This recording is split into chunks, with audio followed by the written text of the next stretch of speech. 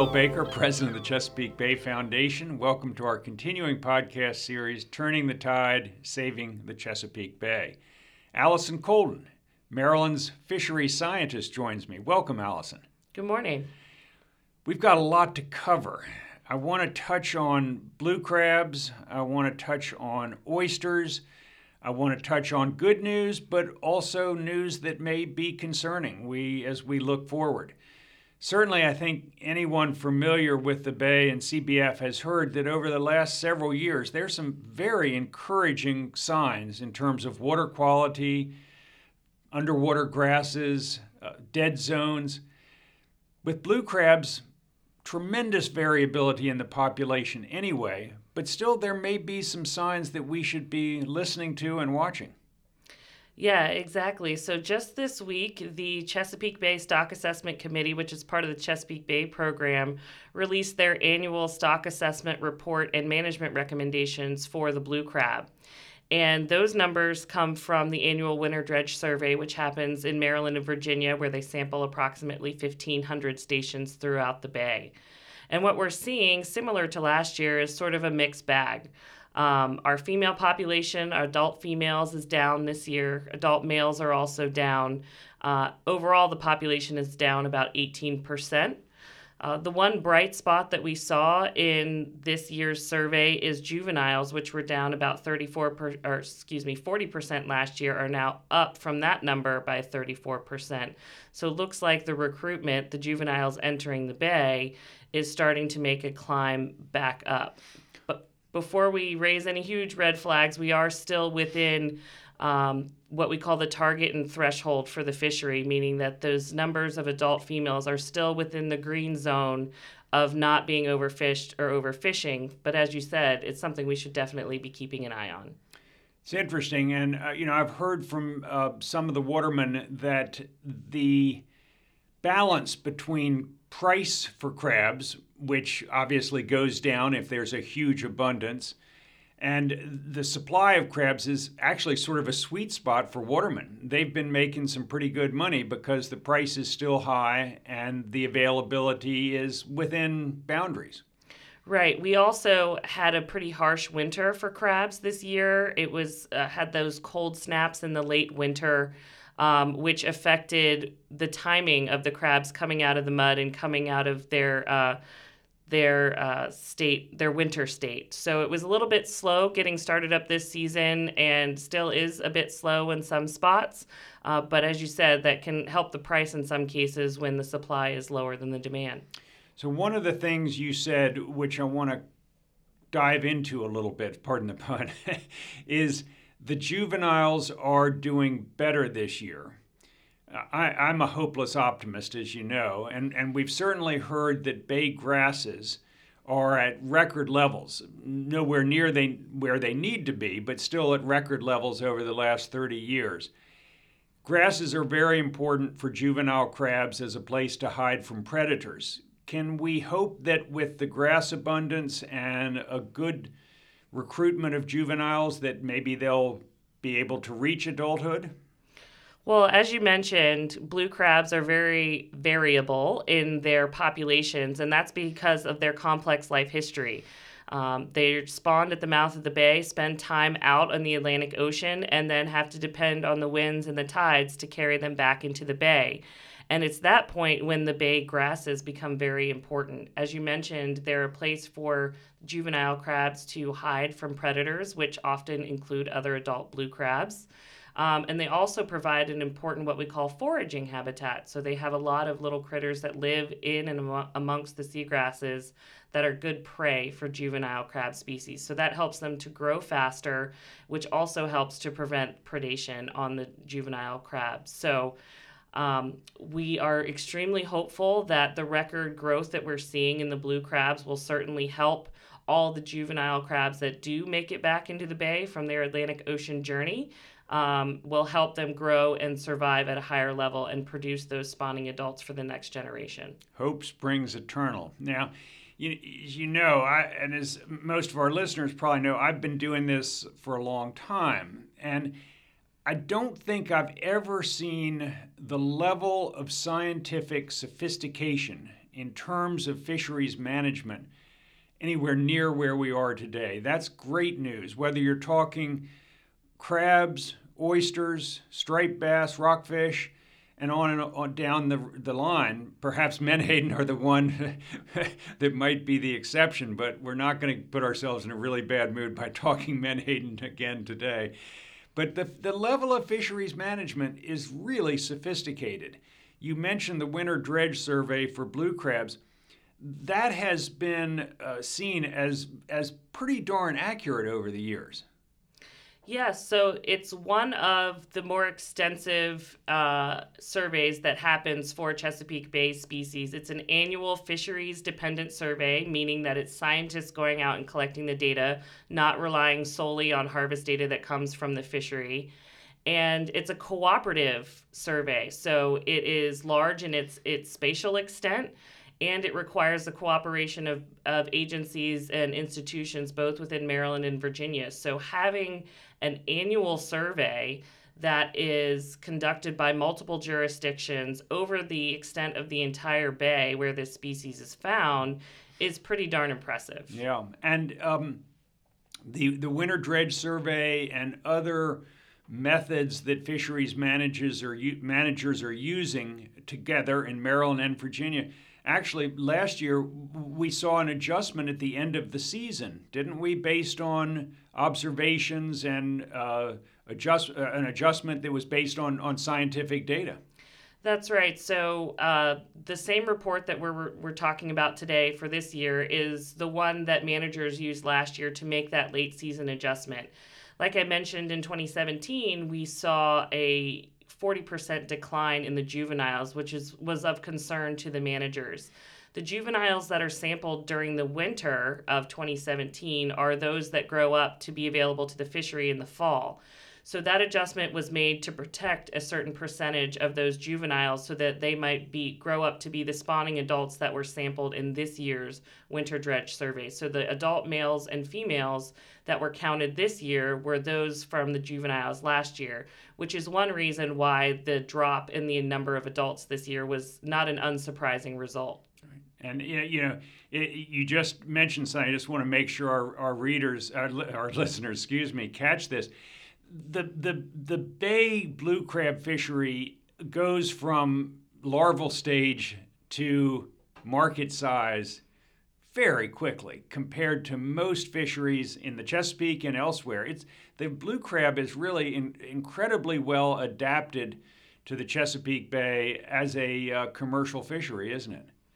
Yes, and that's also why we see a lot of variability in their population size. So it really depends on how many of those juveniles make it into the bay in any particular year, how big the population will be for the next year, the next 2 years. I think I'm right. In a good year, 100 million pounds of blue crabs can be harvested out of the Chesapeake Bay. It's a virtual crab growing factory. We're so lucky. I wouldn't let you go without talking a little bit about oysters, because while we think blue crabs in the summer and oysters in the winter, the oyster fishery has been showing us some interesting data.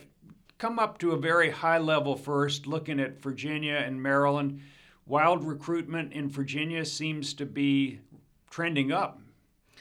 Yeah, wild recruitment in Virginia, fortunately, is a bit more consistent and strong than what we see in Maryland. And the management actions taken there to plant shell on the bottom have a tendency to produce the wild oysters that they need to support their fishery through natural recruitment. And in Maryland, the sanctuary strategy of putting certain areas of the bay into sanctuary status, not open to harvest, has been somewhat controversial and somewhat under attack. But everything that I've heard is that it's extremely important to Maryland's fisheries management for the oyster. Exactly, and we continue to see positive results out of the restoration partnership sanctuaries, those 5 tributaries in Maryland that are going to receive large-scale restoration. We continue to see positive results from those and look forward to some new monitoring results very soon. So if the Annapolis State House is listening, we would urge that sanctuaries be maintained and not be diminished, much less turned over to active open oyster bars. You're nodding. There's a lot of discussion, and I even heard at one point that someone said, "Why would we waste those oysters out on the sanctuaries? They're just sitting there. Nobody's harvesting them, and that's wasting them." Well, in fact, they're playing a tremendous role for future oyster populations. Exactly. Very good. There's also some good information, some good news that CBF has been directly involved with in terms of oyster restoration in what, even 10 or 15 years ago would have been considered highly polluted areas. In Virginia, the Lafayette River is now very close to being fully restored as an oyster location. Yeah, there's 5 acres remaining to be completed, which CBF's Virginia restoration team, along with the Elizabeth River Project, is planning to get done this summer in 2018. And I mean, I just can't tell you how surprising that is to a lot of people who remember the Lafayette as really, truly degraded, an area that you really wouldn't even want to have any water contact with. And then Baltimore City, Baltimore Harbor. CBF started building a reef off of Fort Carroll, which, as people in Maryland know, is just outside the Key Bridge. We've been pleasantly surprised by the status of that reef. Yes, exactly. So with the support of the Maryland Port Authority and with the Maryland Environmental Service, we seeded a 1.1 acre reef that had granite substrate last April of 2017, with 3 million spat-on shell oysters. Since that time, we've gone back to monitor that reef in December of 2017 and most recently just in May of this year. I personally was out on those trips helping with the monitoring and was pleasantly surprised not only at the survival and growth of the oysters, but the development of the overall reef and the community of organisms that are living on it. It's really something remarkable. We sent a diver down. The photographs are on our website. They are dramatic for so many reasons, not only the health and survivability of these oysters in Baltimore Harbor, but the clarity of the water impressed me as well. Yeah, we were really fortunate to have the water clarity, and obviously the oysters may have something to do with that right on the reef itself. So we were able to get some great photographs, and also the samples that were brought up to the surface for us to look at. We counted 13 different species on those oyster samples when we had them on board. So there's a thriving community of not just oysters, but also other organisms that call the reef their home, making their way up to that reef in Baltimore. 13 species of other organisms on the oyster reef that were counted. Yes, things like mud crabs, barnacles, anemones, grass shrimp, all the types of things that we would expect to be making their home on a natural oyster reef. I'm a terrible fisherman, but I hear that the good fishermen all go to the oyster rock, the oyster reef, when they want to. That's where you catch fish. Are we seeing any natural recruitment on that reef in Baltimore Harbor? Not yet, but we're holding out hope. Some of the challenges to natural recruitment in the upper portions of the bay are obviously low salinity. Fortunately, there is, in very close proximity, just on the other side of the fort, a long-standing oyster gardening reef, which has been planted by our CBF Baltimore program, along with other partners from the Great Baltimore Oyster Partnership, which includes Living Classrooms Foundation, Healthy Harbor Initiative, and others. So there are a good number of what we would call brood stock, which is a population of adult oysters who would be able to reproduce if and when the conditions are right to do so. Well, you're right mentioning our partners, because there is a tremendous effort, and the Port of Baltimore, we have to give credit where it's due, has been so helpful to try to build an oyster population back in Baltimore Harbor. I mean, that's just the thing dreams are made of. That would be fabulous. Well, Allison Colden, anything else on fisheries you'd like to say while I have you? Well, I think one thing I'd love to add about our Fort Carroll Reef in Baltimore Harbor is it shows that there is the possibility for there to be thriving oyster populations in the Upper Bay if we have the time, the resources, and the great partnerships to make restoration happen. So, as you may know, there's another oyster bar in the Upper Bay, which is currently under threat. Man of War Shoal, which is our last remaining 3D oyster bar in the Maryland portion of the bay. Some folks who are proponents of dredging that shoal argue that there are no oysters on it, so we might as well use the shell elsewhere. I think one of the positive impacts or one of the benefits of this project that we've done at Fort Carroll shows that if you have the resources to do restoration in the Upper Bay, you can get a thriving reef community. So that might be an opportunity that we have to make that relic oyster reef once again a thriving oyster bar. And you call it a 3D, the last remaining 3D oyster bar in Maryland. That would seem to be a good place to at least try to restore and add value to it, as opposed to tear it down and use those shells elsewhere. Especially because, and you mentioned this earlier, that granite substrate is proving very successful in terms of substrate for oysters to grow on. Exactly. Well, I mentioned that the reef that we planted at Fort Carroll had a granite substrate. So, from my personal experience now, we're seeing that reef doing very well. But more importantly, granite has been used along with other substrates in the restoration tributaries in Maryland and in Virginia. In Harris Creek, which was the first restored area in Maryland, the scientists have come out with recent monitoring results showing that the granite reefs are producing 4 times the number of oysters that they see on other substrate reefs. And compared to areas where only spat-on shell oysters were planted directly on the bottom, those granite reefs are doing 22 times better in terms of the number of oysters that are found on those reefs. Well, so that's great news. We know that oysters grow on oysters, and that's why you get vertical elevations from oyster reefs. But oysters' shell as a substrate for restoring oyster reefs has been in short supply. And this is great news that the granite, which is in very good supply, can be just as effective, if not more effective. And the thing that the scientists who are doing monitoring are noting is the main source of those additional oysters on granite reefs versus other reefs is because the oysters are settling directly on the rocks themselves. So we're showing not only are they providing good substrate, meaning that they're elevating the oyster shell that's planted on top of them off the bottom, but they're also serving as a settlement area for oysters in and of themselves. Well, that's great news. And just to repeat on the Man of War shoals, there's been a lot of support for maintaining Man of War shoals, not dredging it, from the sport fishing interests throughout the state of Maryland. Not only the sport fishermen, there's also support from watermen who actively utilize that bar and plant it with spat-on shell for later harvest. But the sport fishermen obviously enjoy it. Like we said, it's the 3D oyster bar, and fish love structure, as we call it. So any habitat that is elevated off the bottom provides complex nooks and crannies, and in this particular case would provide lots of prey and food for those sport fish that people like to catch. It's a very important fishing spot for those folks.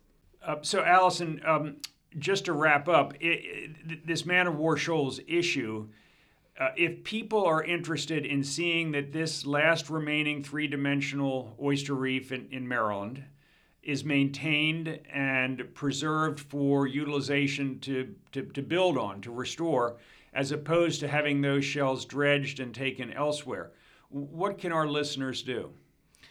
Well, currently the permit to allow this to move forward is awaiting a hearing, I guess is the word, in front of the Maryland Board of Public Works. And what they can do is let the administration know that they support the maintenance of Man of War Shoal for the habitat that it provides. They can go to our website, www.cbf.org, and on our Man of War Shoals webpage, we have a letter that they can send to the Secretary of Natural Resources urging him to maintain Man of War Shoals. And that's Man-O-War. Man-O-War as it sounds. And the Board of Public Works is made up of the governor, the treasurer, and the comptroller of Maryland. And they'll be reviewing this and voting on it later in the fall. Very good. Well, thank you, Allison. As always with Chesapeake Bay, there is a mixed bag. And if anyone tells you things are simple or straight line or definitive, tell them they're wrong, because nothing is absolutely straightforward when it comes to managing big ecosystems, big environmental systems like the Chesapeake. So let me see, Allison, if I'm correct. Blue crabs in general have been better and have been worse, but they're at a level that does not warrant any excessive or dramatic action to cut harvest right now. It's being monitored and adjustments will be made. Fine-tuning may be a good way of saying it, but overall we're relatively optimistic that the blue crabs are in a place that we feel is good. That's right. They're not currently overfished, and we may just be seeing some of the natural variability that comes from that complex life history that we talked about. And the good news is that we and others in both Maryland and Virginia are watching this almost on a month-by-month basis, using the best scientific monitoring and adjusting catch and other areas related to blue crab management as needed. That's right. So thanks very much, Allison. For Allison Colden, this is Will Baker. Keep up with our continuing podcast series, Turning the Tide, Saving the Chesapeake Bay, every 2 weeks, and thank you.